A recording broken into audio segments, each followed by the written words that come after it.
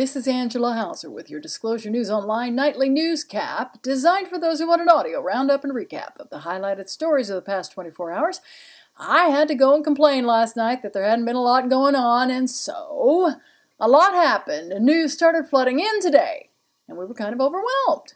So, here's your newscap for the evening of Tuesday, January 27th, 2015.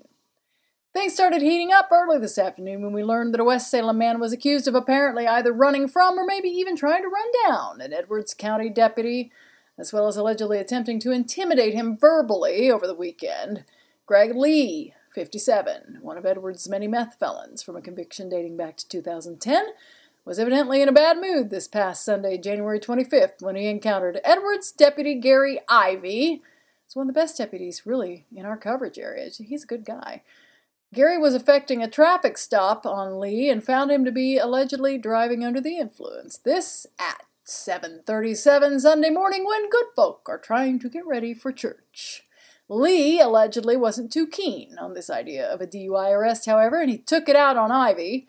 According to charges filed in Edwards today, Lee is accused of felony aggravated intimidation, wherein he's said to have threatened Ivey with physical harm. We don't know what exactly he said, but we've followed this guy for several years now, and it probably wasn't very pretty. Along with that, he was charged with a misdemeanor count of reckless conduct, wherein it's alleged that he drove his 1992 Ford truck off the roadway and recklessly entered the roadway behind one vehicle and in front of another vehicle, this on County Road 1850 North in Edwards. We don't know what the vehicles were or whether the alleged threat occurred first and was followed by the alleged reckless conduct or vice versa. This remains unspecified by authorities. Whatever the case, Lee was taken into custody and lodged in the White County Jail, where he's being held currently on a $30,000 bail. That's $3,000 cash bond. His first court hearing was today. Subsequent hearings have yet to be set. Then we learned that another arrest has been made in burglaries in Crawford County up north, possibly related to those that resulted in the arrest of a Robinson man last week. This week, the arrestee in multiple burglaries is 19-year-old Danielle Lamb, also of Robinson. She was arrested yesterday, January 26th, on a warrant for 7 counts of burglary. A former accomplice in her alleged antics is Wesley Heckler, who was arrested last week and charged with 5 counts of burglary in Crawford. The two had been busted last year together on trespassing charges, as well as on a City of Robinson ordinance of possession of a synthetic substance, which probably should have been charged as a misdemeanor, but we don't know what the substance was. It could have been some of that stuff that isn't quite criminal, but city fathers have a problem with it, like melatonin in brownies, for crying out loud. Anyway, Lamb is being held at the Crawford County Detention Center on a $75,000 bail, $7,500 cash bond. No court date has been set in her multiple charges as of today. Heckler has been set for a preliminary hearing on his 5 counts of burglary, which is scheduled for February 18th. A Williamson County man is headed to prison for his escape from the White County Jail during corn days. Robert M. Meade, 32, of Johnston City, busted out of that jail in Carmi in the early morning hours of Saturday, October 11th, 2014, along with one Donald Currier V, hopefully the last. They made their escape through the ceiling and subsequently to the outside of the building, causing considerable damage to the facility. They were on the run for a number of hours, ultimately found in Saline County, in a rural area later that afternoon, having been allegedly aided by a couple of locals in white to get as far away as possible, but just not far enough.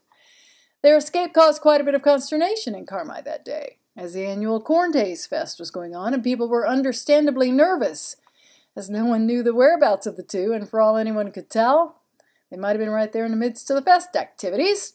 Both Currier and Meade were charged with a Class 2 felony escape count as well as criminal damage to government-supported property.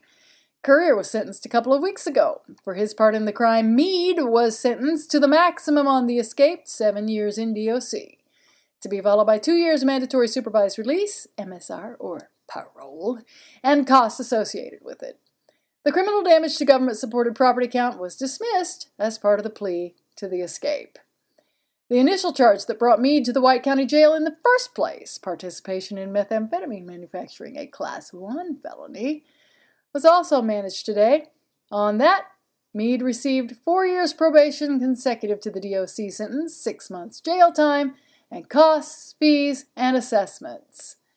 Dismissed as part of that plea were attendant charges in the initial arrest, possession of meth, possession of cannabis, and driving while license suspended. Sheriff Doug Meyer and the White County Sheriff's Department, with assistance from surrounding law enforcement agencies, handled the escape case. Sheriff Meyer and the White County Sheriff's Department handled the methamphetamine case with the assistance of the Illinois State Police Meth Response Team. White County Prosecutor Denton Odd was quoted as saying, "Mr. Meade has been sentenced to the maximum sentence on the case related to his escape from the White County Jail, with us maintaining the ability to keep our thumb on him following his release from prison for an extended period of time to deal with any methamphetamine issue and avoid any further lengthy stay in the Illinois Department of Corrections." Sheriff Doug Meyer and his department, as well as the Illinois State Police and various local and surrounding law enforcement agencies, did exemplary work in investigating these cases, end quote from Denton. Also out of White County. Failure to register as a sex offender proved to be costly and has resulted in a Department of Corrections stint for a North City man. Sentencing occurred yesterday, Monday, January 26th, as part of the punishment for one Jerry W. Grathler, 38, of that White County town. Authorities allege that Grathler failed to register as a sex offender on a conviction dating back to 2004 out of Saline County. This when he moved to White County. The charge of failure to register as a sex offender is a Class 3 felony. On this sentencing, Grathler, who had already served a prison term on the original count, now must serve 2 years in Illinois Department of Corrections, 1 year parole upon release, and must pay $750 fine plus court costs.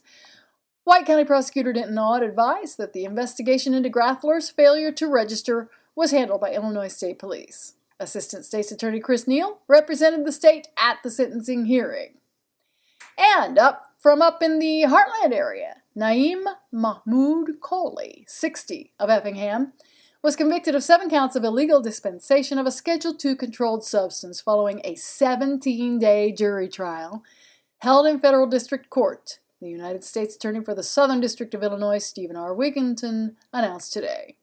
Kohli faces up to 20 years for each of the 7 counts of illegal dispensation of a Schedule II controlled substance. Sentencing is scheduled for May 20th, 2015. Evidence showed that from May 2009 through May 2013, Kohli wrote prescriptions out of Kohli Neurology and Sleep Center in Effingham, Illinois, for Schedule II controlled substances including oxycodone and hydromorphone, outside the usual course of medical practice and not for a legitimate medical purpose.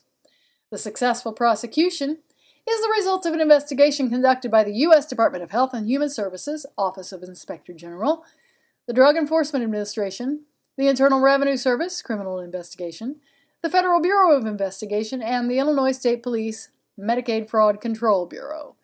The prosecution was being handled by Assistant United States Attorneys Michael J. Quinley and Randley R. Killian. And that's it. I'm out of here for another night. We've got a scorching issue on the stands right now, and if you don't get out and get it, you're missing out. Or you might be one of our e-edition readers, and you've already taken advantage of the wonderful features we have at this site, including day passes for $2.99 or a whole month's worth of access for $5.99. Sign up if you are curious to see what we do and how we do it. You won't be disappointed. Or get your butt out to pick up a copy of the January-February issue, also not a disappointment. This has been Angela Hauser with your January 27th Disclosure News Online Nightly Newscap.